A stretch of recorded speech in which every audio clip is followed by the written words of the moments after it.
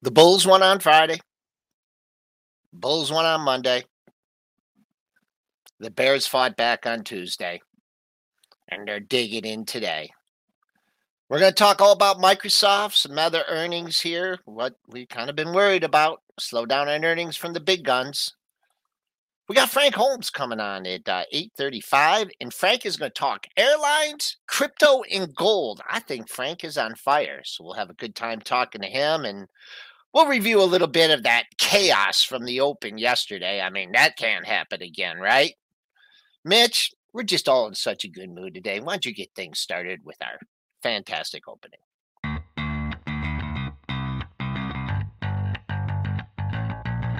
Coming to you live from downtown Detroit, this is Benzinga's Pre-Market Prep with your host, Joel Elconin. This is a volatile puppy here, isn't it? And Dennis Dick. I'm bidding a penny. I'd buy that stock for a penny. With everything you need to start your trading day.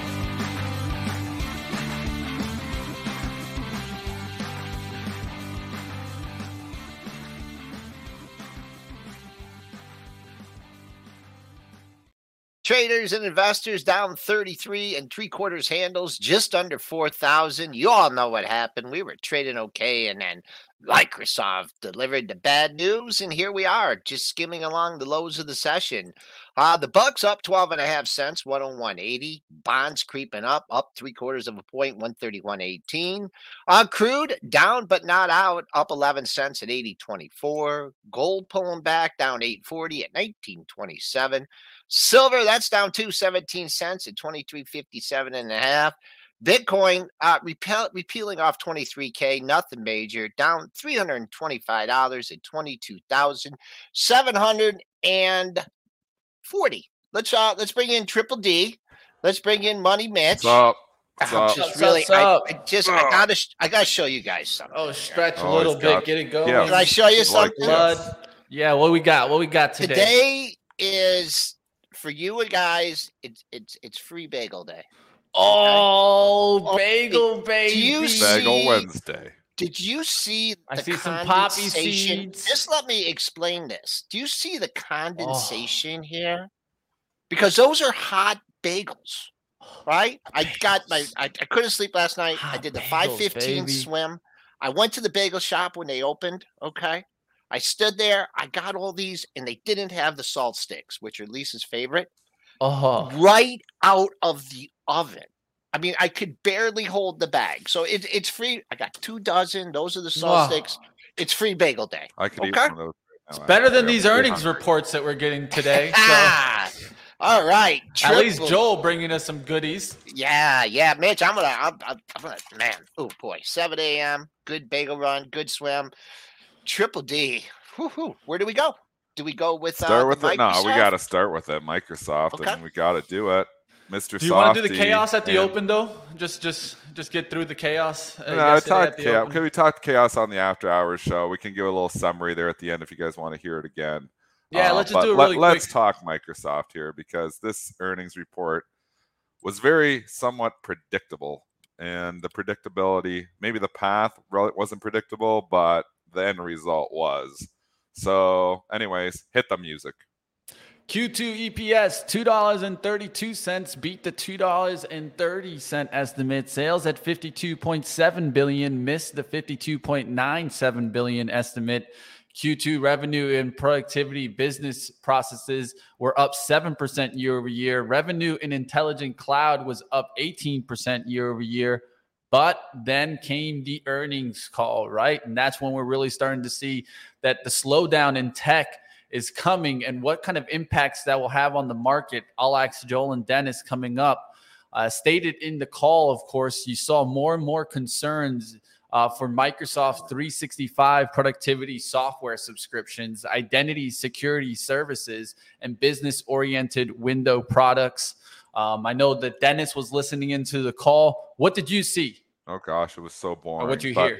let's talk the call in a second. So first, the trading action. The stock rallies $13 on the initial numbers. Joel, do you remember? I'm going to sneeze.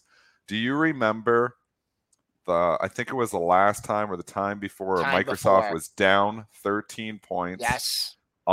off the initial headline, and then they had the call, and then the guidance came out, and the stock rallied to green and then closed green, and that's what really was, the catalyst to drive the entire market for the next month or so. And I tweeted out last night after the stock had rallied $12, I tweeted that scenario out, basically speculating that could we see the exact opposite thing happen here? I kind of felt it, kind of felt like we were going to see it. I tuned into the call because I was just waiting for, to hear the guidance. So I tuned in at 5:30. I never listen to conference calls, but I'm like, this is one that could change the entire face of the market. And 5:30, they're talking 5:35, product talk. 5:40, 5:45, 5:50, still product talk. 5:55, still product talk. I'm like, oh my gosh, this is the most boring thing ever. Why am I listening to this? But I'm still waiting for the guidance. Finally, they throw it to Amy around 6 o'clock, and she starts breaking down the Poor last Amy quarter. Hood. And the first hit, so it came in like hits. The first hit was when she was just summing up this quarter's earnings, not looking and previewing, but she was saying how the consumer has been cautious. And once she said the consumer being cautious word, they knocked her from like 252 down to 248. That was the first hit. And then it just kept leaking. And then as she continued to talk, it kept leaking because she was breaking it down by segment. And every time she'd say a segment, Joel, say, we see a slight decline in this segment. Next thing, slight decline across this segment. Next thing, slight decline across this segment. Death by 1,000 I sense cuts. a pattern forming. I sense a pattern forming. So it's hit. And by this time, now the stock's already gone to flat. Didn't stop there, though. Continued its merry way into the red. And now we look at it, and we're sitting here down $6. She tried to I listened to the Q&A too, and the one analyst, third question in, asked her, what about the macro environment? First question was a product question. I was like, no more product questions. We don't care. But then the third one was, I think, the good one, and they asked about the macro environment. And, you were alluding to, the consumer being cautious. You were alluding to, a slight decrease in demand. What do you see? And but they're cutting the fat. It's CEO came on, and he completely beat around the bush and did not answer the question. He talked about grabbing market share in a tougher environment and all these other things and how well they were doing considering the landscape. And that's all he kept talking about. And I was like, you are painting a very bad brush of what is to come. And you could read between the lines. The listeners and obviously the bots were reading between the lines. And now we look at the damage. Stock trade up to $253 after hours last night. It's down to $235. It's down 7. It's continued to leak. Now we get a picture that, hey, Microsoft thinks it's not going to be that rosy in the immediate future. And that is why the stock is down $7. And that is why the overall market is down. Well, they gave the reference you made was, I believe, 2 quarters ago, and they talked about the cloud.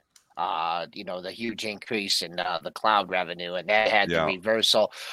We talked about this on At the Close, and I mean, I was thinking anything over 250 was gravy, on a pop, just because of the charge, the overhead supply. That's kind of out of the wind, out of the picture now. And I'm just going to give our folks just 2 daily levels to look at, and we haven't hit them yet. And this is potential support with a small p.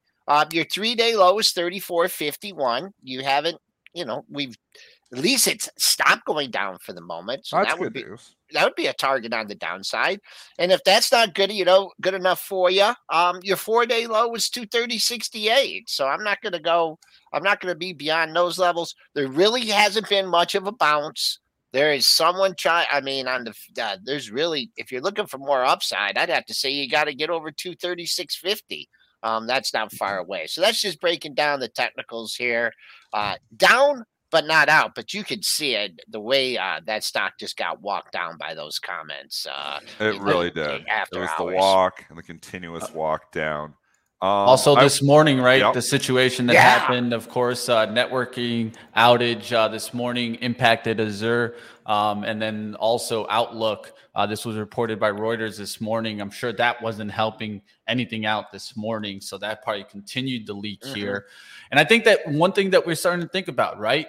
it's not one company that's warned us about the slowing down. It's No. multiple companies warning us about the slowing down. And this is where I get lost. My head literally explodes when I hear, oh, but they're cutting the fat. Everything's going to be okay. They cut 1,000 workers. The costs are going to be okay. The truth is, if the revenues take hit, that's worse than, cutting off the costs, right? If the revenues are going to get hit, then future earnings are going to be down, team. This is the problem. This is why I still keep a lot of cash. And this is why I've been raising cash. And I was raising cash again yesterday because we just, got such a rosy scenario here. I just don't see it happening. I don't understand how you can raise interest rates this quickly and not eventually have some repercussions on the economy. I think it's going to eventually start to show up. I think Salesforce warned us about it. I think Microsoft is preparing for it. I think there's more companies preparing for it. We're going to hear from Tesla tonight. Maybe that can turn the market around again. Maybe they buy the dip. We do have this buy the dip mentality going here. Maybe they come in and buy the dip on Microsoft today. It is a very important day, though, because if they do not buy the dip in Microsoft, that is very bad news for the market. So if you're a bull, you absolutely have to see them buy this dip in Microsoft and take it back to at least scratch, because that's telling you that, hey, we knew about this already, because everybody knew about this. I mean, I don't know who's buying on up $12 last night, but that was just dumb money. That's why before they said anything on the guidance. I mean, that's just, you knew it was coming. There was no way they were going to come. Oh yeah, we're raising guidance. It wasn't happening. Let's just be honest. The beginner traders, they probably got caught in that move. That's why I was sending out the warning on Twitter, and you can show my tweets. I set out that scenario. I'm basically spelling it out that I think this could give this back on this call, and it absolutely did. It was low-hanging fruit that stock would give it back on the call, and it did. This market prices in nothing. It is the dumbest market that I've ever seen in my 22-year career. What I mean by that is there is predictable events that it does not price in. So anybody who thinks the market, price is so smart, the market prices 9 months looking for it. It doesn't do that. It never did that. That's all nonsense. The market is dumb money. 90% of it is dumb money. There's a few smart people out there. You got the Citadels and the market makers that obviously just make their money no matter what. But for the most part, nobody can predict where we're going to be from 6 months. Least of all, the collection of all of the dumb money put together. So, this proves, like, when you're looking at this, you knew Microsoft was going to probably talk at least light. It wasn't even that bad. They didn't even drop the hammer, and the stock still lost $18 off of its high. So the algos are all dumb. They trade off the headlines. Oh, beat, we're good to go. I didn't even probably realize. The algos probably didn't even realize there was guidance on the call. So this is, the market that we have. So I think there's lots of opportunities for, if you just use your head just a little bit, to make money in this market still. I think, one thing that we were hoping for the market was that this mega cap tech would stop going down, right? Because we've had just such this wicked rotation that just it kind of like, well, if it's not getting killed, then the other things can prop the market up, right? And we have this little trading range. And, I thought yesterday was important for the bulls to defend the market. It was a chaotic day because of the opening. I don't know if you want to talk about that, but I think there was a lot of mispricing and it was hard. It was a choppy day, but now it's going down. Now you have it, now you have one of the big guns going down. If it could just hang in here and I'm not even down. Be down $3 or be down $2, then they'll pick up the slack somewhere else and we'll be able to rally. But if they come after this with guns and $10, $15, then it's going to show the way for the rest of the market. But once again, big day for the bulls here. We're still set up bullish. But man, oh man, the Bears got some. They got some ammunition. Be a big victory for the bulls if this can just stay down $1 or $2, or not be down 7 at the end of the day. Just hold its own. It would be a huge, huge victory for the bulls. I'm skeptical. I don't know if that's going to happen. I was lightening up more in the long-term portfolio. I know you say, how can you sell everything? Well, basically I can. I let my Apple go. Which maybe is going to be a long-term mistake, but I just feel like we got bad times coming ahead. I'm still going to feel like that. Again, you got to keep in mind of what we're seeing. We just sold off significantly from where we were yesterday. Maybe we get another lift up to sell into, but it's been a pretty good run. A lot of these stocks are up 50, run. 60, 70%. I mean, Square Catch is a downgrade today. That stock has went from 60 to 80. That's a 33% move here in the better part of a month. So, this is 3 years worth of gains. I mean, there's some really impressive moves. And I mean, if you were looking at your portfolio and throwing up at the end of December and you're feeling pretty good about it right now in January, why not take some money off the table? Because you know what? I think this rally is a gift. I don't think it's the start of the new bull market. I think it's more just of a gift. And I think there's still a lot of, but again, things can change. If they buy stocks on bad news, maybe we're going to be okay this quarter. The recession's coming. I don't know if it's coming imminently. I don't know if it's coming a quarter from now. To Tommy Lackey's point, he thinks it's coming in the second half of 2023. Well, that can happen. It could be pushed down the road. We know we followed it. The cash has been drained. The credit card debt has went up. They're starting to sell the toys, but people are still doing stuff. The airlines are still full. Yeah, we'll talk There's about still that stuff going on. Yep. Once that all stops going down, then you're in the thick of it. So right now we're just, just taking, That just means still that we have probably more to go, right? I mean, that's what you're. I think so. But the timing of it is, what the hard part. Yeah. The hard part, yeah. That's and I've been early. Because we've had some rallies, and obviously I was early to sell a lot of my stocks last year. But at the same time, I mean, it's I've been early on some of these buys as well. So it's a tricky market to navigate, and nobody knows anything. You just got to kind of trade what's in front of you, but you got to take the obvious trades, and you got to do something if you're feeling like this is just getting dumb. Maybe it is just being dumb. Maybe there is opportunities there. The Microsoft rally last night was just dumb money. All right, let's go ahead. Let's get to Boeing as a high flyer. It was starting to come down. Boeing's Q4 core EPS at a loss of $1.75, missing the 26-cent estimate. Sales at $19.98 billion, missed the $20.38 billion estimate. The 737 program is stabilizing production rate at 31 per month and plans to ramp up productions to approximately 50 planes per month. And this is in the 25 to 26 time frame. And they also reaffirmed 23 guidance, delivered 152 commercial planes, and it recorded 376 net orders in Q4, taking a hit here, Boeing. But again, you have so much underneath demand, Joel. This trend has been so strong. The PE is coming down because obviously the stock really got beat up, and now it's turning, and now the airlines are hot. So do you find buyers here? The 205, the low from yesterday. There you go. There's a triple bottom there. Man, we got to start cutting some jobs on this show. You're taking my job from me. Because I was looking at it and I'm like, well, I don't know if I'm going to get 202 now that it's at 207, right? So I like to back off. But Triple D mentions the 05. But what your 3-day low is 0478 and your 4-day low is 0482. So now you're $2 away from it. So I like 205 on the downside as a potential support point. Coming back on the upside, if you get one of these like S&Ps, decide, okay, we're going to rally 15 handles off the open just, for no reason at all.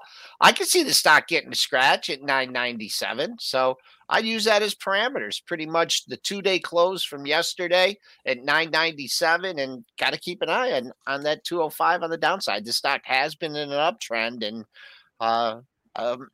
we'll see if it continues. There's a lot uglier charts out there. Yeah. I'm not buying it long term, but short term, you can't argue with the trend. This trend is still higher. Again, a very important day for the bulls on Boeing. I mean, you need to see buyers come in, reemerge, and say, no, we want to buy this dip on this stock.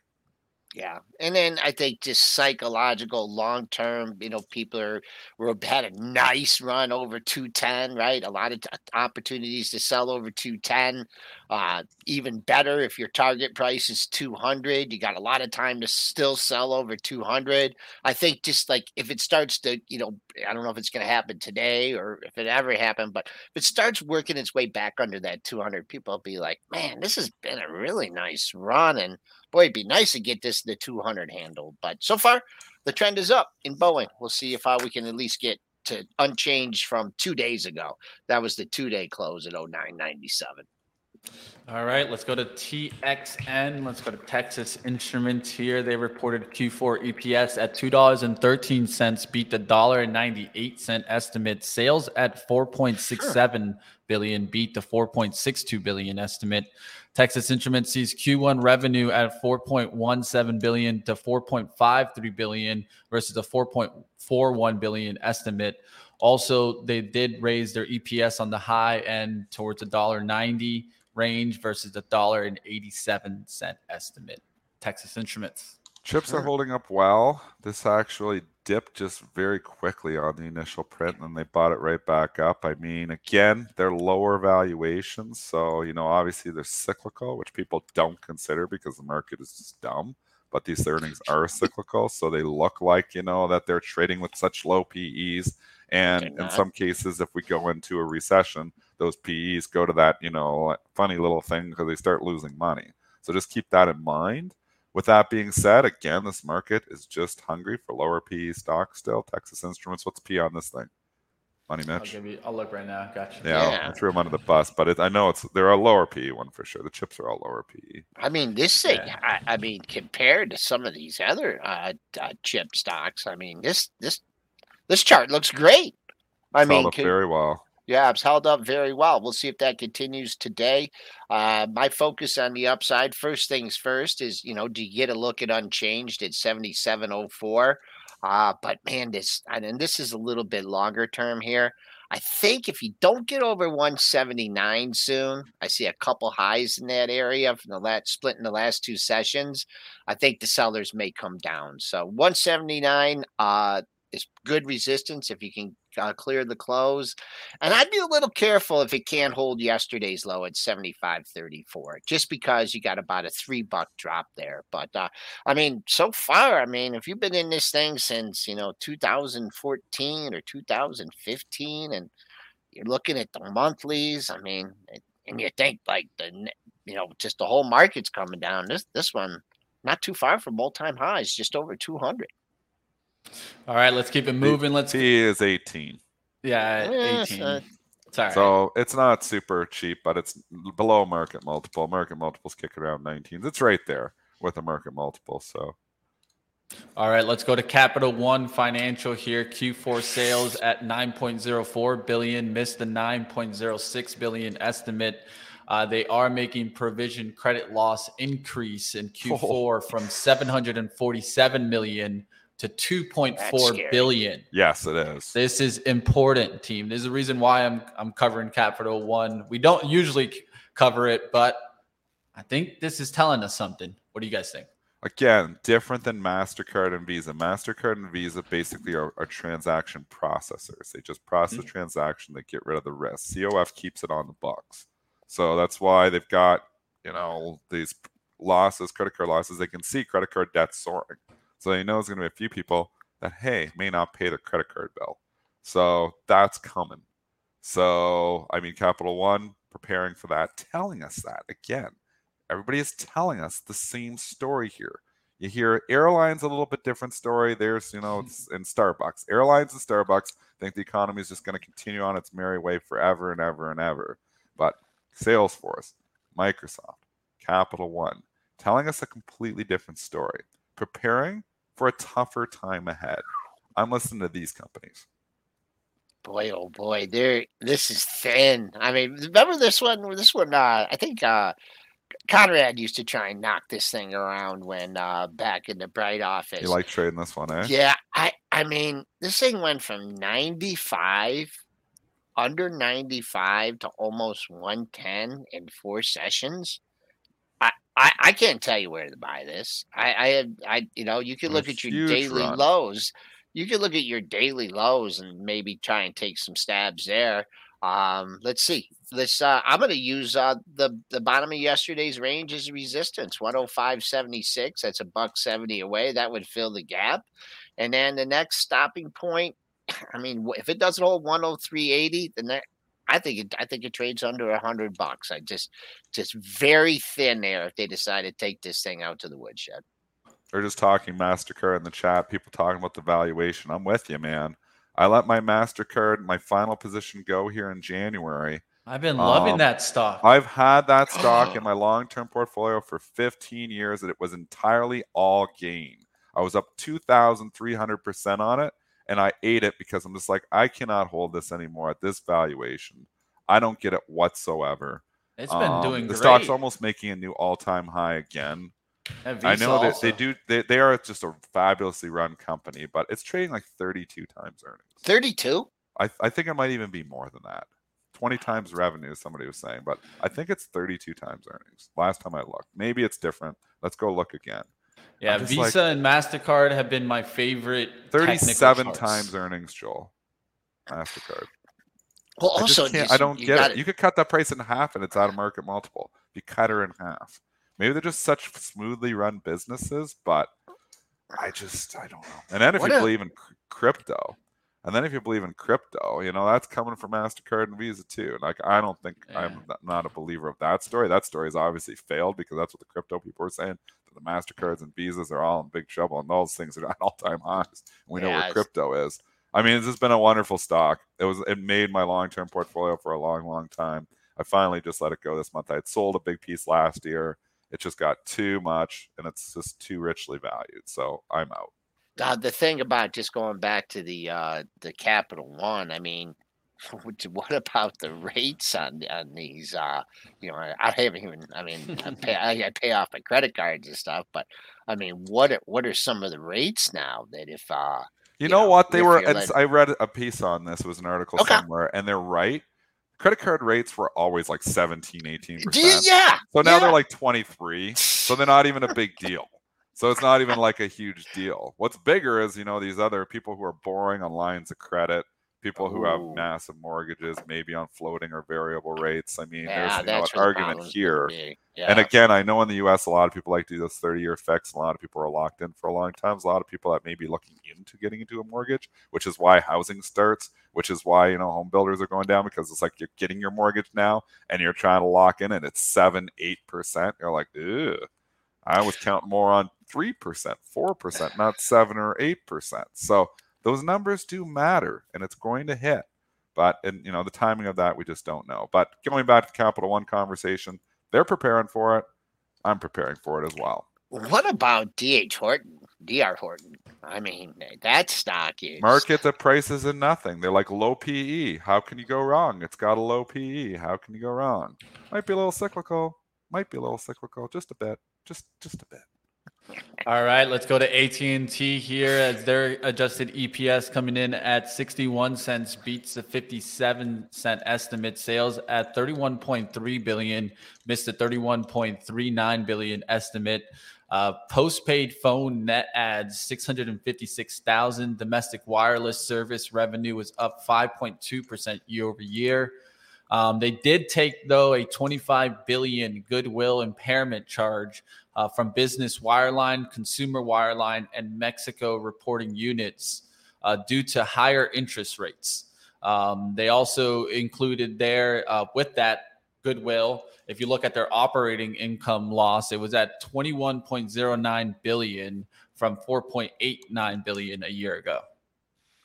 I'll limit my comments on the stock because I do have a trading position on. I have AT&T, Verizon pair on, and I'm going to be getting out of that probably just after the open.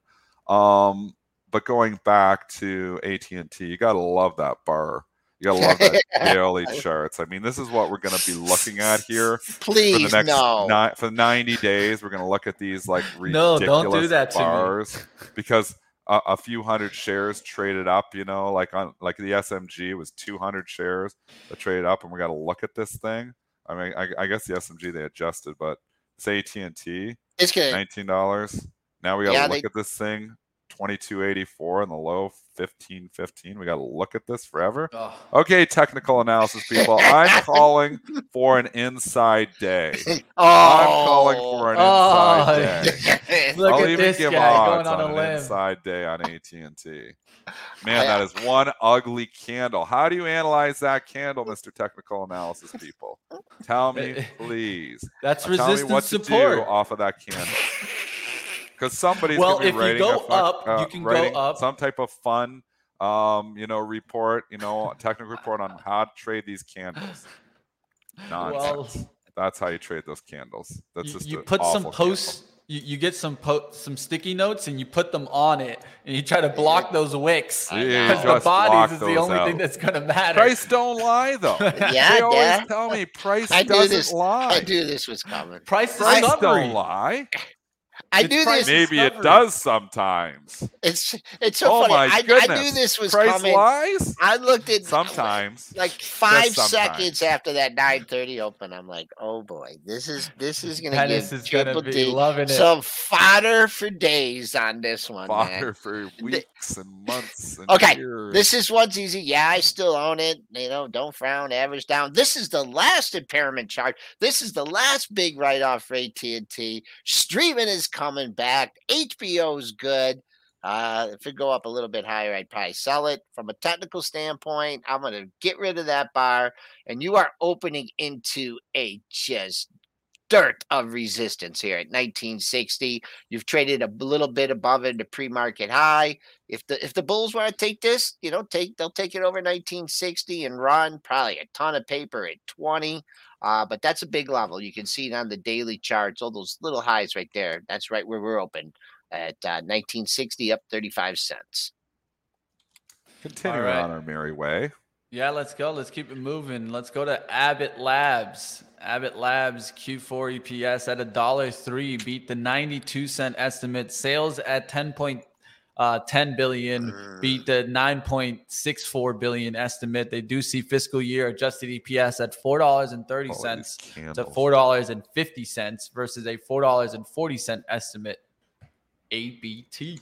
I just started looking at some of the other drug stocks just to see what they were doing. I bring up Merck, and I'm like, oh, that's a nice candle. I bring up Lilly. Oh, that's a nice candle. Abbott Labs, obviously didn't have outside candle, which is nice that the chart kind of looks normal, which we're going to be complaining about for the next 90 days because I use a 90-day chart. It's run. Valuations Where do you not step cheap. up here? Yeah. I mean, it's just not the kind of stock they're coming in and buying on dips here right now. If we go into an ugly market, which I think eventually we're going to, I think the drug stocks will come back into favor. But right now they're out of favor. I won't argue with that. It's not the kind of dip they're probably buying. And to Florida's point, P is 25. No, thank you. The drug stocks I was buying, obviously I bought some Pfizer, bought some GSK a little while ago. I bought some Bristol Myers. They have one thing in common. They have low teen Ps. I don't like the P's in the 20s. I don't like the Procter & Gamble's at 27. I feel like they're crowded and they're overvalued. Let's keep an eye on that. We haven't we did. We did have a spike down to 108.77. That's an area of interest to me because you do have 3 lows in that area, right around the 108.5 area, going back from the end of last year. So I will give that a 2.5 star. Maybe a 3 star. First time down, 3 lows in the same area. Coming back, you're going to have a big wall at 112.5. That was your lows from the last 2 sessions. And right now, it doesn't feel like it's going to get back up there. But if you get a couple, get a little rally market and they kind of forget about this report, long-term resistance here now at 112.5 for Abbott Labs. LA Vines Health. Let's take a look. Q4 EPS coming in at $5.23. Beats the $5.19 estimate. Sales at $39.67 billion. Misses a $39.76 billion estimate. They do see fiscal year 23 adjusted EPS above $32.60 versus a $32.69 estimate. Don't know how far above. They just gave above, but we'll see what happens on this one. I've liked the way that this one has traded in the past. I've definitely been keeping a close eye on it. I'm going to look because there's a lot of daily levels to go off of. I know Joel will talk about them. We'll look to see if we come back. Tight. Yeah. Tight like Tiger. Look at that. Look at that daily chart. Oof. Yeah, it feels heavy to me. I look at that chart and I think it's moved down. It's kind of consolidation station to move lower. Just knowing nothing, and I don't follow this company whatsoever. Either do I. Pure technical analysis here, I would sell it. I think is looking like it's feeling heavy to me. Ready to fall off the cliff. Pure technical analysis. I know, there we go. Technicals do matter. I just give you pure technical analysis here with no relationships, No fundamentals whatsoever. Just looking at the chart, it looks like it's ready to fall off a cliff. Let's see if it works. Yeah. Short term, you're right here at it's not 3 of the last 4 highs were at 282. So I think it's important to get a 282 bid and maybe you get a look at 480. What's the other high? 484 and a quarter on that crazy rally Tuesday day. This would be one where if you're playing it long, right, and you get a 482 bid and they're jamming it, they jam it 82 and a half, 82.75. And then they come back down through 482, I think that would be like, okay, time to hit the exit button on that one. So 482 is a good number. SPOOs continue to leak here, led by Microsoft, now down over 3%. That's dragging Amazon down too. That's over 3%. The turn on Amazon last night was nothing short of amazing. That thing kissed up to $100, Joel. Bring it up. Bring it up. And then we're going to go to our guest, but I just want to do Amazon really fast. Wow. They got like kissed right near $100, which it has not seen in a long time. Full disclosure, still have that little half-size position. My wife's RSP. We make sure we put the losers in her account. Amazon, we kissed up there 99.32 5 days ago. We kissed up there after hours, and then the collapse. This is not good news. This is failing right where it can't fail. Amazon now is turned here, talking against my wife's book, as Amazon does not look good, man. You might get a look. 81, let's call it 82 low. I'm just going to go 16.8. Moment of truth, if this comes back down to the $90 area, 90 is the must hold. Don't have a low there, 90.93. But if you think like, oh, I missed a major low, I didn't chase it. We're coming back. They're giving me half of this. I'm looking at 90.91. Coming back on the upside. Take a nice little rally to get to the bottom of yesterday's range at 96 even. All right. Was just looking around to see. I did see someone in the chat talking about Shop. Shop's making moves right now. What is the news on Shop? I'm looking all around, team. I can't put a confirmation on it. I saw it go by. I did see someone talk about it. Maybe you guys can catch something. I'll let you know right now. I looked it up, couldn't find it easily, so I'm not going to confirm anything. But I do see it's moving, team. Now that I will give you it. I'm pretty sure it's catalyst based. So you are getting the lift there. We'll see what happens on this name. This has been one that I definitely wanted a piece. It's already starting to take off though. And I don't think I'm going to jump into it here. I'm just going to keep waiting on the sideline.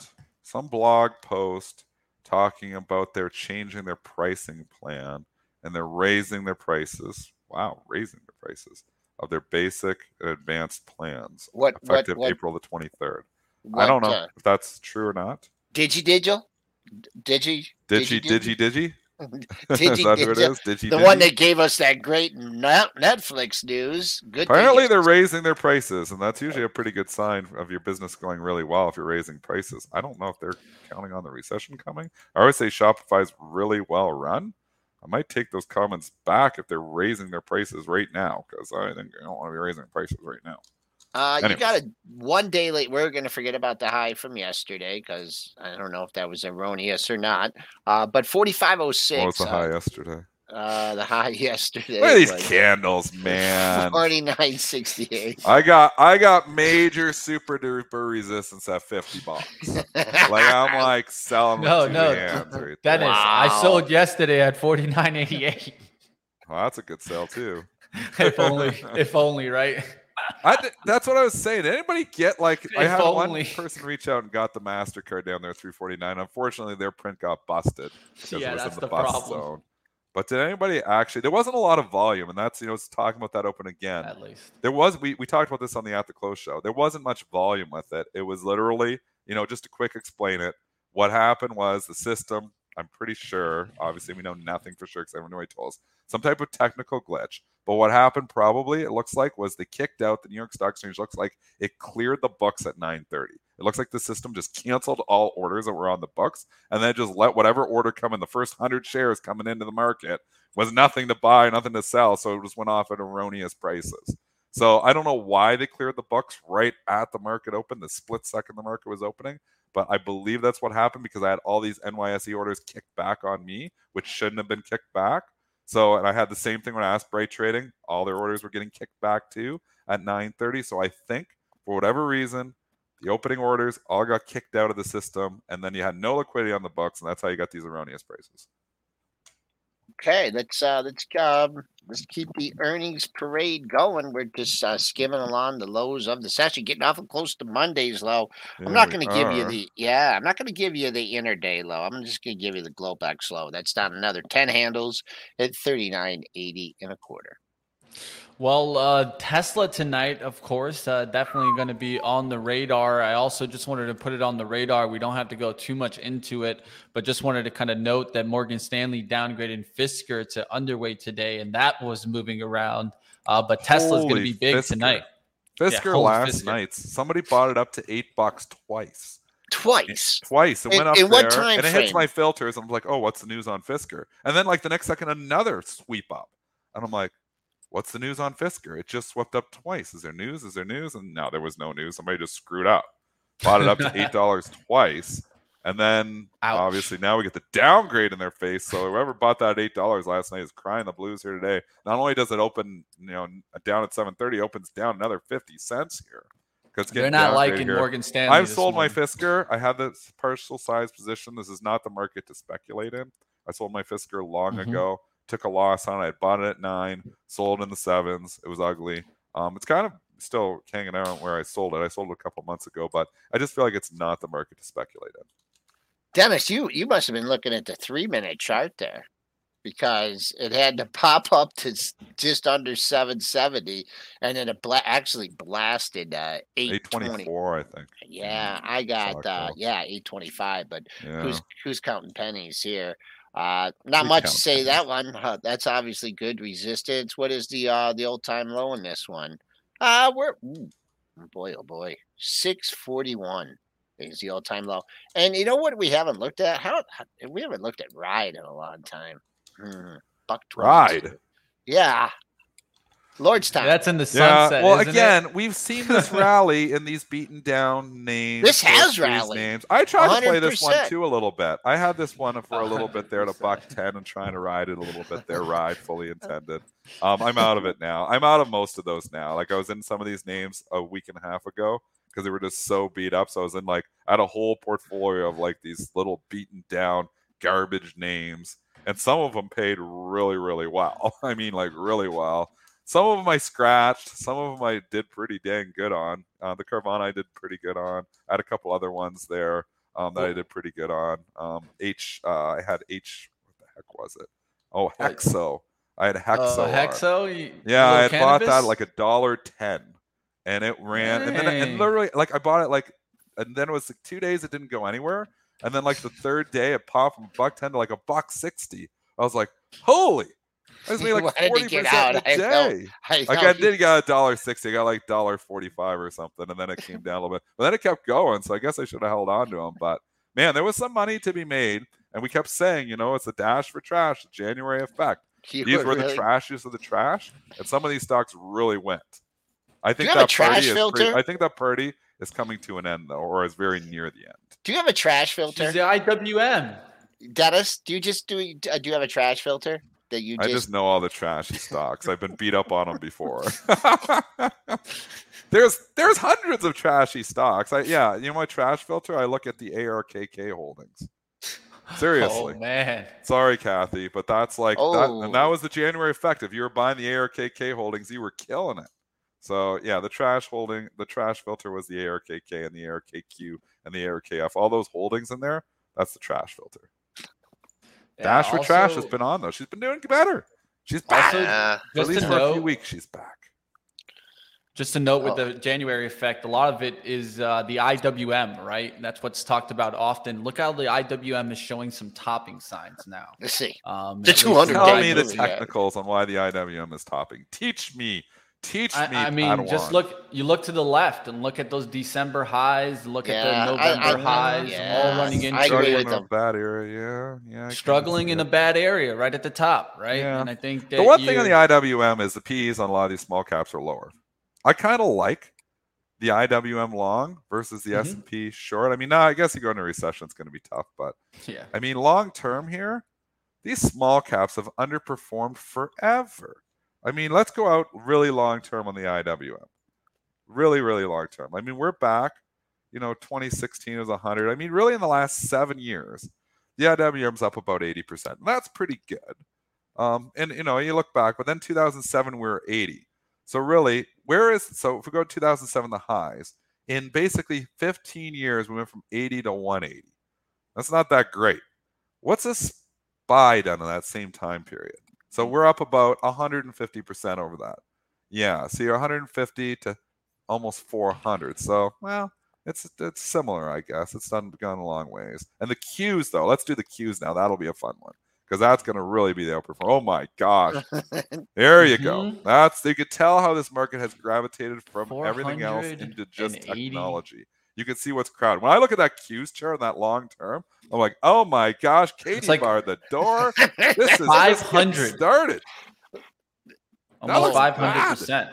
That looks like it looks unsustainable. And we've already smashed down 33%. I own the Qs. Maybe I should sell all my Qs. What about a Head and Shoulders on Maybe I should sell all my Qs too. What about a Head and Shoulders here? Look at the left shoulder. And then you got it. Like, you got a right shoulder that's like, oh my Lord, my shoulder, my shoulder's gonna fall off here.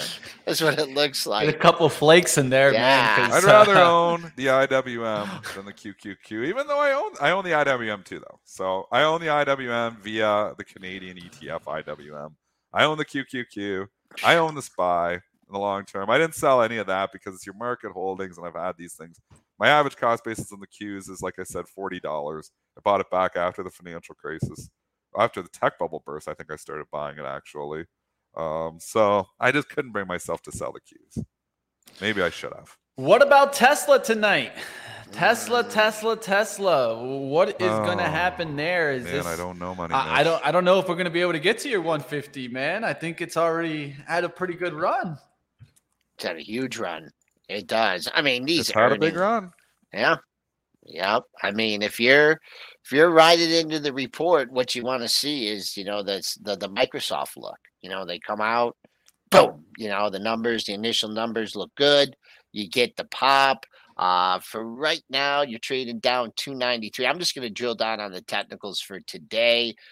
Boy, I'll use the close as pretty good resistance, I'm sure, and it's a double close area.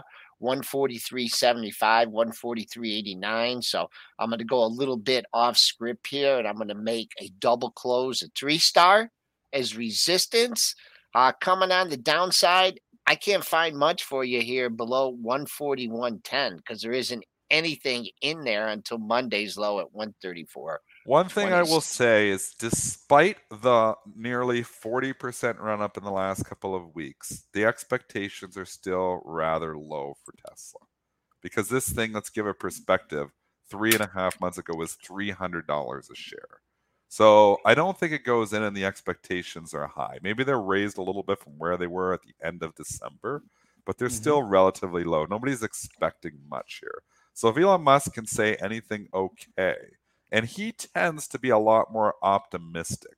Let's just say you get on the call. Even if he sees this kind of slowdown, he's not the kind of person that's going to see the, forest through the trees. He's going to look and say, nah, he's like, we're going to be okay. So I don't expect Tesla to issue a guide down because I don't think it's in Musk even to see the negativity of that. He's a positive guy. I think he's going to try to, keep the stock elevated as well. So I don't think he's going to have the comments, and it was crazy negative comments, and holy, we're starting to fall out of bed here. But it was crazy negative comments from the CEO. Actually, I'm just getting hit on stuff as I'm talking, losing my train of thought. But it's the CEO of Microsoft. I don't think they're going to be as conservative with the guidance. Microsoft was ultra conservative, painted a picture that, hey, we're going into a tougher time. I don't think Tesla does that, and the market is dumb, and I don't think they'll, go with that. So I just think be cautious having this full-on bearish view that Tesla's going to tank on their earnings. Okay. I don't know if it's gonna. I'm not feeling a tank on Tesla. You're not feeling a tank on Tesla. No. I think that you're going to have some underneath demand on a tank. I think so too. And I think the one a minor support point would be your 2-day low at 34.27. But if you really want to own this stock and you want it on the cheap, you got to go out there at 125. Well, you don't have to. This is not investment advice. The 125 area. The reason for that is that I spot 2 lows in that area before the big run up, and it's also giving you halfway back of that move. So it could have a quick spike down there to 125. Triple D, have your bid out there. On a pop, I think you're right. On that 125 area, you're going to find buyers. You have a lot of underneath demand here. And you don't have that much overhead supply. You have overhead supply from everybody who's been killed, but there's no level really jumping out at 160. Yeah, so there you go. You got some room. I wouldn't take it long into the report, but I think you're right. On the dip, I think I'm more inclined to buy a dip on Tesla than I would be on Microsoft. Also, I don't have the expected move in front of me, but like, let's say if you got in closer towards that low, right? If you're near the 108s, I mean, you're pretty far away there. Could give you a little bit more chance to try to get in, stay in the green, right?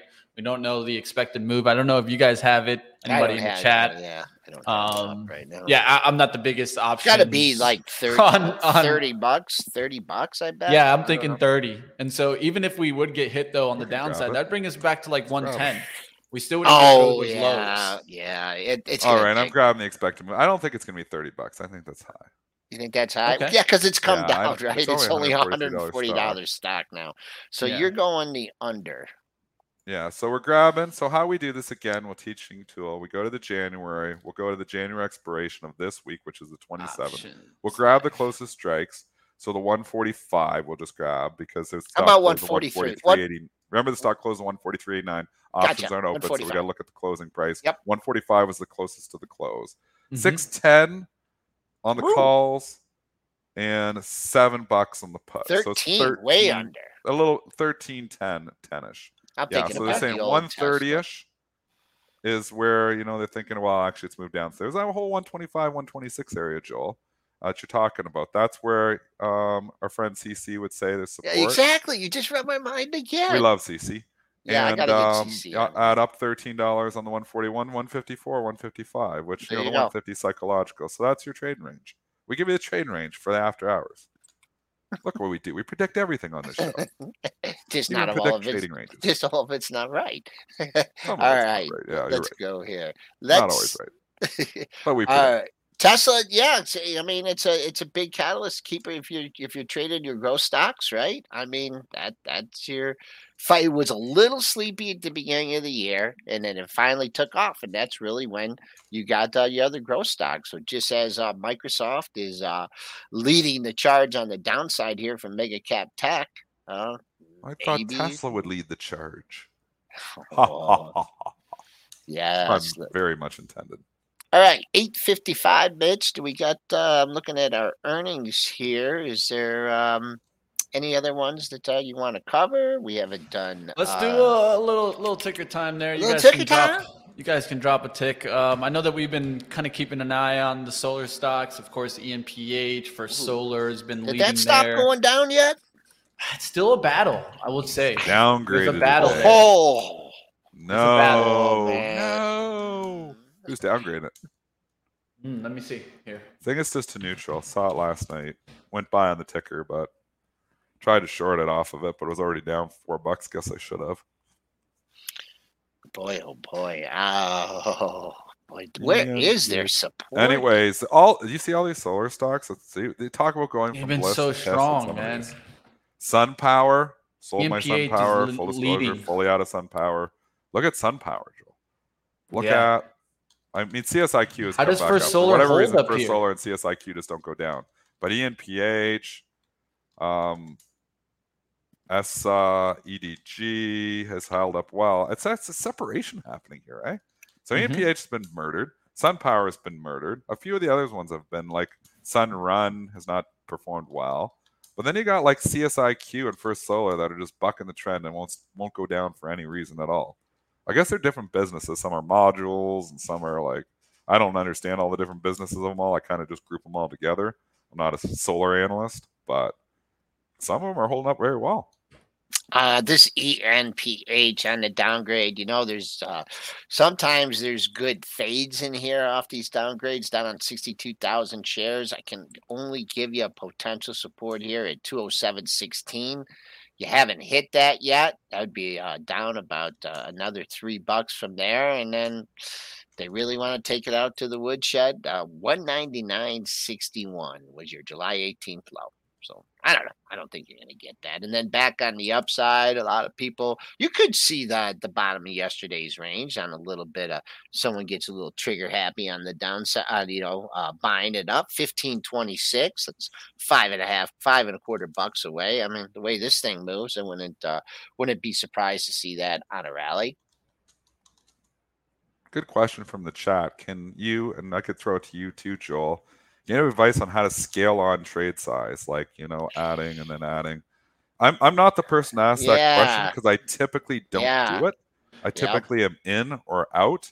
I do take a half size position sometimes, but I screw it up because I take the half size position. And then if it goes up, I'm just happy and I'm in it. And if it goes back down, then I usually don't add to it because I have so much trouble adding to losers.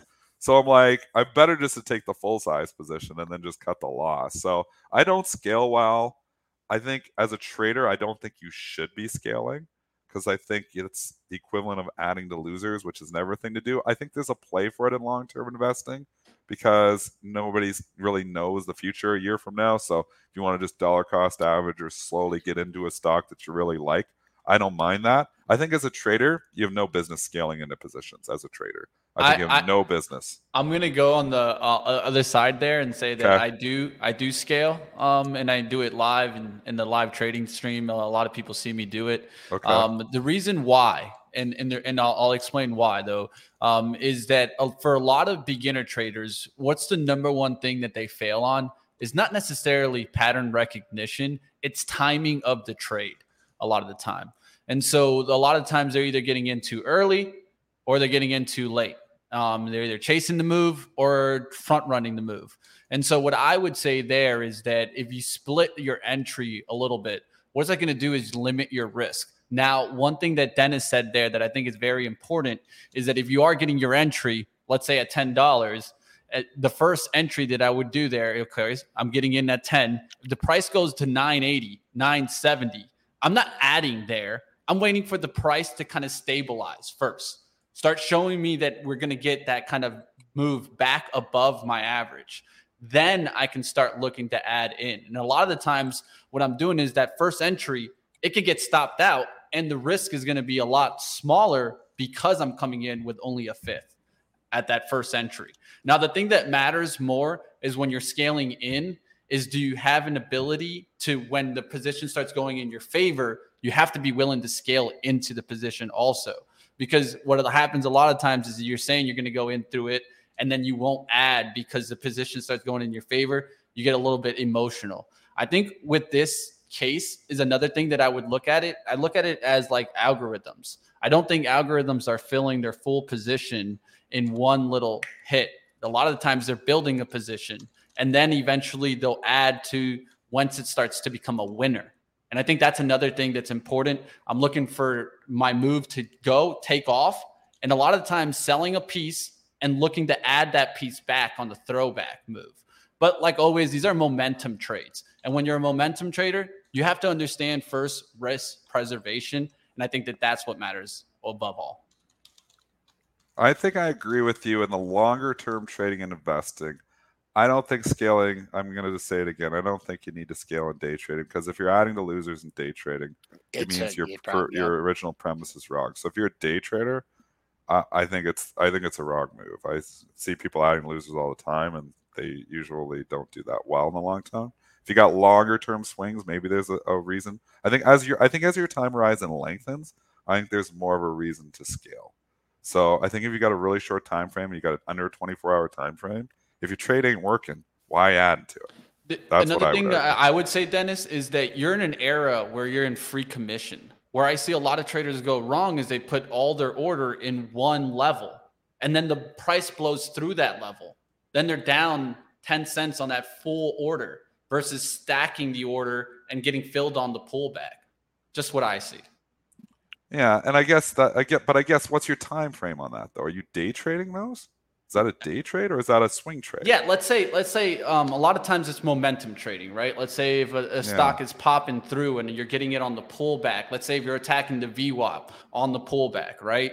So if the VWAP's at like 998, I could put an order at 998, 995, 990, and I know that my risk is going to be But then you're all towards in at 980. 995 anyways. Yeah, I mean, and that's if okay. you want to break an order up, I'm and gonna get it hop, within 8 guys. I cents. just throw a comment on this. I think Yeah, scaling is more for exiting trades. For me, and getting me out. too, It's Joel. like when I get in, There's I'm a in. good, If yeah, I'm wrong, I think so I'm too. I wrong. scale out. Yeah, You're I right. scale out. So I do. okay. I scale out. Yep. On okay. some of these other trades, like this beaten up crap trades, I've been scaling out on some of that stuff. I got in because I felt like Right. my thesis for getting in some of this really beaten up stuff was the January effect, Right. potential short squeezes. I picked on some of the higher short squeeze names because we saw Bed Bath & Beyond and Carvana go, so that made me allow. So I got all in off the bat, and then what I did was I didn't know where to get out because the things just explode like 30%. I was like, well, maybe it's going to go a little bit more, so I scaled out. So I think you're right, Joel. I think I go all in on what I'm going to go. And remember, I always stay diversified too. And nobody is right or wrong here. You can say you're right, you can say you're wrong. Everybody has different strategies. Everybody has different ways. I'm not saying Mitch is wrong either. No. I'm saying different strokes for different folks. Do it. But I'll let you guys go. I'm also saying in day trading, if you're consistently adding to losers, it becomes tougher because I get that what Mitch is doing, scaling 998, 995, 990. It's kind of all the same thing, though. I don't even really consider that scaling because you're really buying similar price. You're just breaking up the order into smaller pieces, maybe. So, and maybe that's book, to not, look too big on the book as well. There's probably a place for that too. Yeah, but you keep it smaller, just be careful that you don't get into the habit of oh, this trade is going against me, so I'm going to buy more. And I'm going to average down, and the never found average down thing we joke about, because the trades that'll blow you up is when you get too big in any one position. So you do it however you want to do it. Just don't get to a point where, it's 50, now it's 48. I better buy more to bring down the cost. Now I better buy more because it's 45. That's what's going to get you into trouble. Yeah. I still stay diversified. I hold a rule of thumb that I really never hold. I don't know if you can say rule of thumb anymore, but never hold more than 5% of my trading capital in any one position. And if you're going in and you're putting all your money on one stock and then you're putting all your money on another stock, that's where I think you could run into some trouble. Yeah, I think where a lot of the chat conversation, I see it right now, is averaging down, right? Okay, so let's say if you're going in a fifth, let's say if one of that fifth is an average down, but two-thirds or 3/5 of that is when you're already into the green, I'm going to size into the winner and I'm going to barely just bring my average down just the slightest bit. The biggest thing for me, though, is always understanding what I call ultimate risk, which is if the stock goes against you, there's an out level, even that is an extreme out, because you always have to have what I think is an extreme out, where if the stock gets to a certain level, it doesn't even matter if I'm supposed to add or not. The trade didn't work. Yeah. And that usually comes instantly. And right back to that point, so I'm agreeing with you on this. Again, I say this on the show over the last 10 years. I've probably said it 100 times at least. You could do anything. You could put on any single trade that you can imagine, as long as you know where your out is, as long as you know where your ultimate out is, that you're going to say, okay, I'm out. This trade isn't working. I'm out. On my day trading, I'm out typically after the open or before 10 o'clock because I like to go flat. I do it every single day in my 24-hour portfolio, no matter what, winning or losing, and my day trading 24-hour account goes flat at 10 a.m. by 10 a.m. I'm flat. I'm out of the day trades. I might have some swing trades on in a different account. I do that in a different account. But in my main trading account, my day trading account, I go flat every single day because it's a 24-hour account. I'm calling for, little individual moves. I'm calling, relationship-based stuff, mostly relationships. This is moving because this is moving. I'm going to be trading this. That's just my parameter. So I know even if I'm down and I've been murdered, I've been in a stock, I got taken over. I got in that one stock. I was short, what was it? 5 years ago, the drug stock that got to Celgene. I got taken over. It got taken over. And I'm like, I was short at 65. It got taken over at 95. I didn't sit around and say, well, I can't eat a 25-point loser. I ate it that day. It knocked 3 days of trading off of me because I was diversified. I got that money back in 3 days. It took 3 days, though, for me to get that money back. But that's, so in the worst case scenario, where I'm actually short of stock that gets taken over, I survived. And that's what you got to make sure is that you can continue to survive. So one, stay diversified in your strategies. You can scale in if you want to scale in, but stay diversified. Don't start scaling in and get bigger, bigger, bigger. And then all of a sudden you into a situation where stock ain't coming back. And now you're into a world of trouble. Yeah, so and another thing, just to wrap up that on my end, I would say always when you're going into it, understand what the capital is going to get to, right? Because if you don't understand what your end goal is on that, then that can become really dangerous. Yeah, because then you get too big and then you don't realize your real risk, right? There's a lot of times what we think is the risk. And then when we actually execute out on the stop out, we realize, man, maybe our risk was bigger than we even thought it was. And I think this is where you can get yourself into trouble. Like always, we're just trying to show you guys different perspectives. Like always, I think another thing that makes a difference there is Dennis is trading a lot of symbols, right? Versus if you're trying to focus more on one symbol out there. And some people will say, I protect myself very well, and I go all in all the time, and I go on merge, and I have all my capital in one stock. And you know what? If you're pure day trading, most likely you're going to be okay because there's not a lot of news that happens. Once you hold overnight, there's a whole different can of worms. But things can happen in the middle of the day too. So you always have to be careful. Flash crash happened in the middle of the day. So, I mean, May 6, 2010, and that blew out a lot of traders. So I still like staying diversified in my trading portfolio because you just never know. This might be the one trade that you were really wrong on. And this might be, and you could be short of stock and gets halted in the middle of the day and gets taken over. It can happen. That was overnight when I got taken over in Celgene. It sucks, to be on the wrong side of that. But, you just swallow it, move on. But if you have all your capital in one stock, then you try to recover from that with no capital left. Good luck. So I have a good quote there, Dennis, for that. I think we don't let one trade make us and we don't let one trade break us because that's the way it's going to be. You can't just put all your eggs into one win. And just like you're not going to put it all in for that one loss, right? We're in here for the long run. We're in here for a repeatable process, not just necessarily one lucky win, right? All right, have a good one, Dennis. That's what it is. And again, this is such a great conversation. I know you got to go. No. That's exactly what I do is repeatable processes. Yeah, it's boring. Like if somebody watched me trade, they'd be like, "This is boring."